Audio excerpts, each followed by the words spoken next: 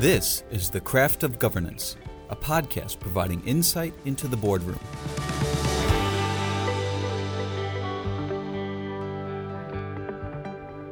Welcome, everyone, to the Directors Academy podcast series focused on the craft of governance. It's sponsored by Allegis Partners. I'm Keith Meyer, the president and one of the founding board members of the Directors Academy.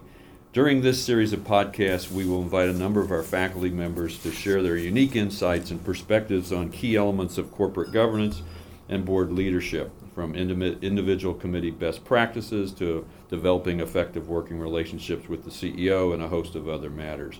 Today's topic is transitioning from a board member to a board leader, and we're pleased to have James White with us. James was chairman and CEO of Jamba until his recent retirement. He's been on corporate boards for many years, including being the chair today of the Adtalem Global Education Board, the chair of Bradshaw International, a director of Panera Bread Company, and he previously was chairman of Damon Worldwide, and also a director of Calidus Cloud and Hillshire Brands, amongst other boards. James also is one of our founding board members for the Directors Academy. Today we're going to cover 5 topics with James. The first is the transition from the CEO role to an independent director and some of the new skills and impact that you had during and after that transition. The second would be the area where you observe directors getting into trouble and having some issues where they try to add value on their boards and maybe struggled.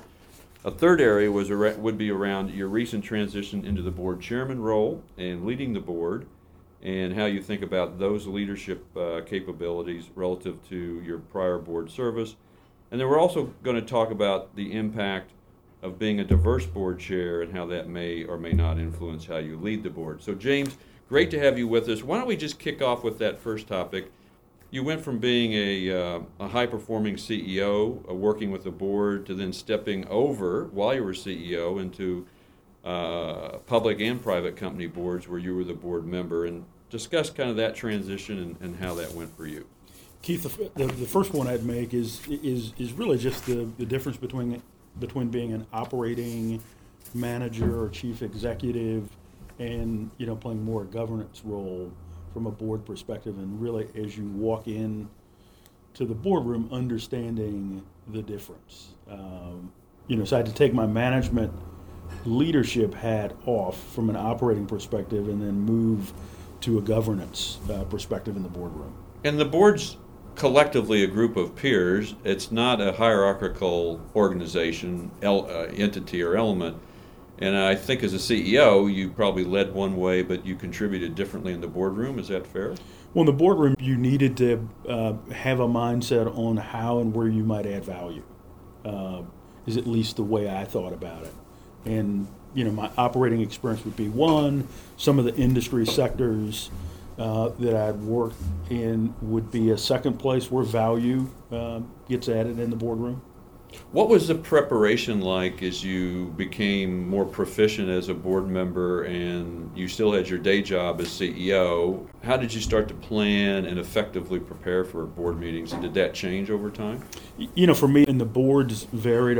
Some were in the consumer products industry, some would have been in more retail-oriented industry, so it might require field visits to factories. It might have me going into retail shops.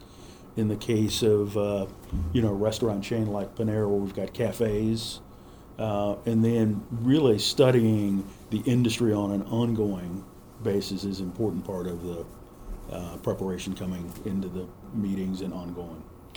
And during that time when you were in your initial stage of your board experience, were you getting much feedback from the board chairs or the lead directors or even the CEOs around your contribution, or was that sort of a feel-it-as-you-go experience? My first board service was about $1 billion company. It was in the IT services kind of tech space, so it was a space where I didn't really have domain expertise, but I brought value based on my leadership experience. So that one, I really needed to learn both the industry and try to come up to speed and then be able to add value from a leadership perspective to the organization. So I solicited feedback from both the chairman of the board and the management team, because I was looking for a way to add value to the organization. Different domain, different sector for you.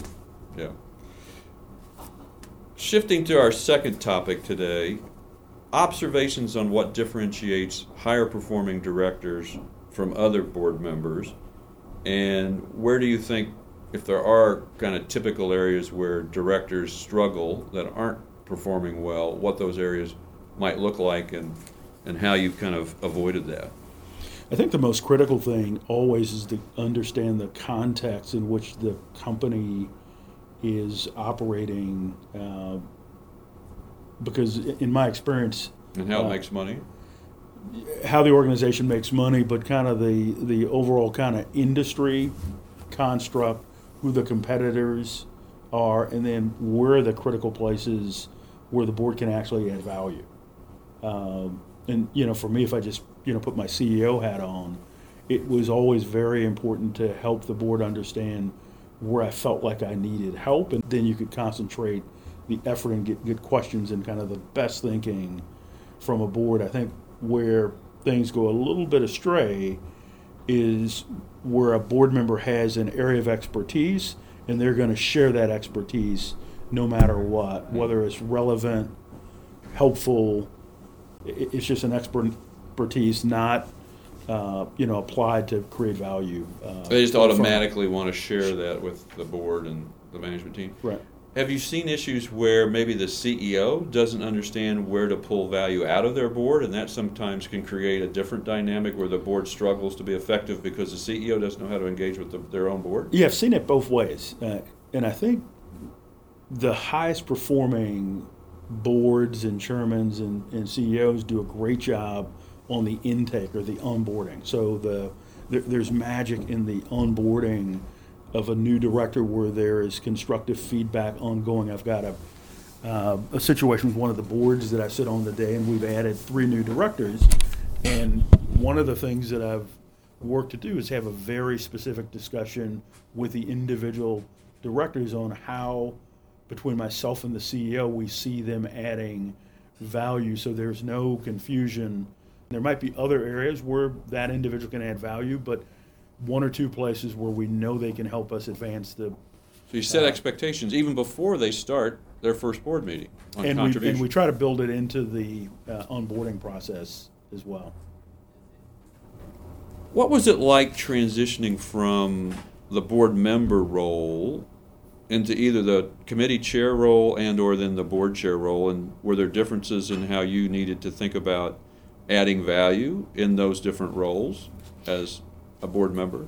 Yes, I think the overall, from a board member perspective, once you have your committee assignments, you're really just trying to understand how to add value on that committee and to be a contributing member on that committee, which is very different than leading a committee. And one of my first committees that I chaired would have been the compensation committee. As chair of a committee, you're going to work with the external resources, you're going to work with the members of the board, and you're also going to work with the management team, kind of the key leader of the management team, to facilitate that work. And it's just a different level of strategy work. There's a little bit broader context required to kind of lay out the game plan for the committee. And then the board chair work is dramatically different than either board member or committee. Your key resources end up becoming, the general counsel ends up being just critically important. The relationship with the CEO is very important, and then the relationship with each individual member of the board becomes critically important to a high-performing, well-functioning board. How did, if this came up, how would you or did you handle a board member that was not performing to the expectation versus being a CEO with a leadership team member where you had to coach and develop? Is it different if you have a board member that's struggling and you're the committee chair or the board chair, and how did you address that? I think for me now, one of the, and I'm almost a year into chairing my first public company. I've chaired private company boards, but as chair of a relatively high-performing board. I followed what I thought was a great board chair, and one of the practices that I've put in place is post each board member meeting, I solicit feedback on things that the management team could have done better or differently. I also get feedback on things that I might have done differently in terms of organizing, constructing, or guiding the meeting agenda differently, but I also take it as an opportunity to provide feedback to the individual board member on, hey, this was super helpful, or that issue you brought up in the broad board meeting, that would be better served if you would have handled that kind of offline with a specific member of the management team. Do you do that as part of the executive session with the full board, or individually give that feedback to board members? That would be individually, right, as a practice. How's that gone? It's been well received because everybody, there's no lack of clarity in terms of expectations, and it's creating a bit of a better alignment.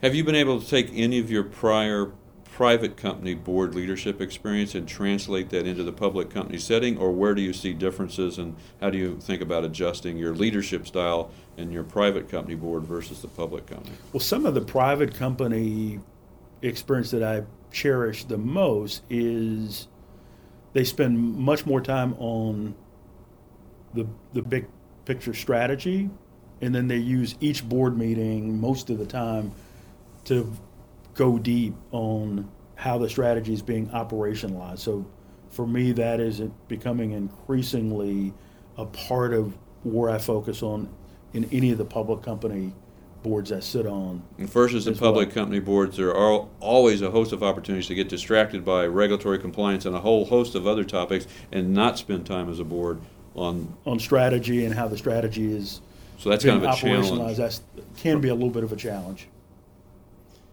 You've had experience with activists and having activists come into your company as CEO. As a board leader today, do you think differently about activism and how a board needs to be prepared, whether an activist is in play or not in play? And how do you think about that from a board leadership standpoint? From a board leadership perspective, I think if the board is more actively engaged in both the strategy and how the strategy gets operationalized, and then where there are gaps or challenges or issues, the board is engaging management around a game plan. That's the best way to guard against any concerns that you'd have from an activist perspective. So the engagement level of the board needs to just be a lot greater than I would have thought about it historically.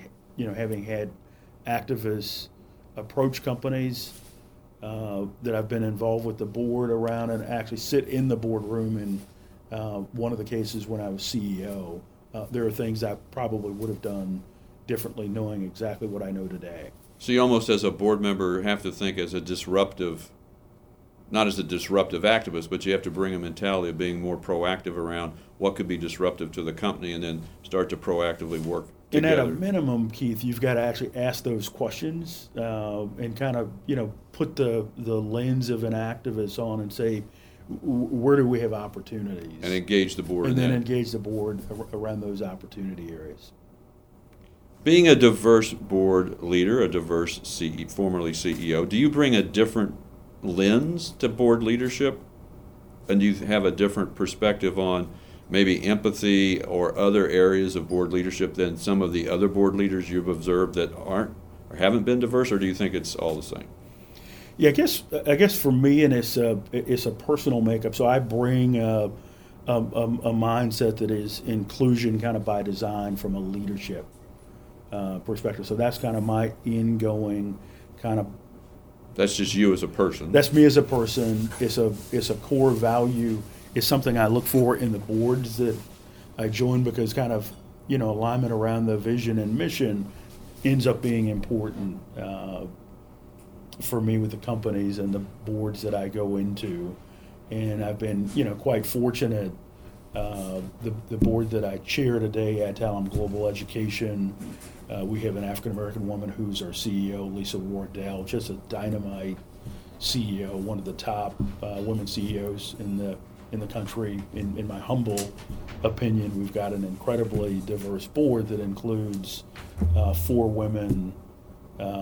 We've got 4 people of color on that same board. So we kind of live in this way, and there's great alignment across the board. Is something we talk about as an organization. We've got a very diverse management team, and the constituency that we serve from an education perspective, from nursing to our medical schools, is a highly diverse population of students that we serve. And there's an element of purpose-driven corporate objective here. If you think about board service, do you feel it's important to have alignment around kind of the purpose and the mission of the organization, as well as the quarterly, how much money did we make, and what's the share price today if you're a public company, and how do you translate that into your board leadership? I think, at least for us at Adtalem, that's a central part of what brings all of the 9-member board together at Adtalem. The mission is a rallying point of alignment for us all. Last question, James. If you look back today, based on all of your cumulative board experience, and you went back to where you started in your first board, would you do anything differently today based on what you know and what you've seen on that first board, or would you have done it exactly the way you did it back then? I think the one thing that I might have done differently is I might have been a more active learner in thinking about the long term for the companies whose boards I was serving on, kind of taking a 5 or 10 year perspective and then kind of walking back to today.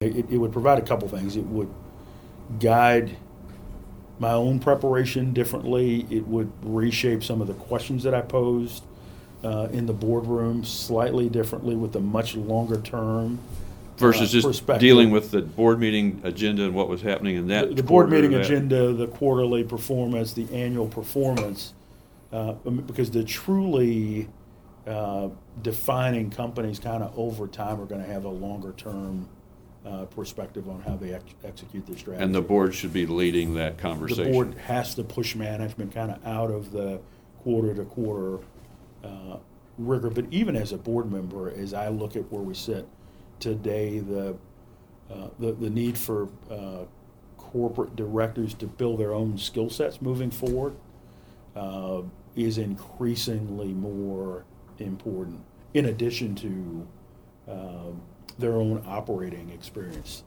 So for me, over the course of the last year or so, I've spent a lot of time working on my own skill set in preparation for the future so I can add more value in the boardroom. If you look at the disruptive change that the exponential technologies like robotics and artificial intelligence are having on most businesses, it's a prerequisite that the board members are at least familiar with those technologies and the potential implications for their businesses. So as you bring that continuous learning into your boardrooms, do you find a receptive audience with the other directors, or do they just sort of look at you like, well, there's James going off again on disruptive technology and we're fine with the business model, and for the next 24 to 36 months we can keep going? Is there a tension in the boardroom around that, or do you think that it's becoming more accepted that this disruption is going to affect us and we have to be ready sooner rather than later? How do you sense that attitude in the boardroom? Yeah, I think there is an openness to it, but for me as a board member, I'm not trying to just bring back the new knowledge that I have. I try to put it in the context of the industries that we sit in. So I mean, there's a thoughtfulness that needs to happen on my part in terms of how and where I engage either the board, the management team, or the CEO. Because as chairman, you have a large degree of control over the agenda and where the board spends its time. So you could effectively direct the board's time into areas much differently than maybe the board has spent time in the past, right? Yeah, but I view my role as more facilitating. My view as board chairman is to really firstly make sure that the board is truly an asset to the CEO and management team is kind of job one. Job 2 is to help the CEO and management team access all the talent on the board so the board becomes a truly strategic advantage kind of longer term to the company and the mission of the company. Thank you, James. We appreciate all you do for the Academy, and we invite everyone to come back and enjoy the next podcast in a couple of weeks. And we also thank Allegiance Partners for sponsoring this podcast series. Thank you very much, James. Keith, thank you. To learn more about the Directors Academy, go to directorsacademy.com.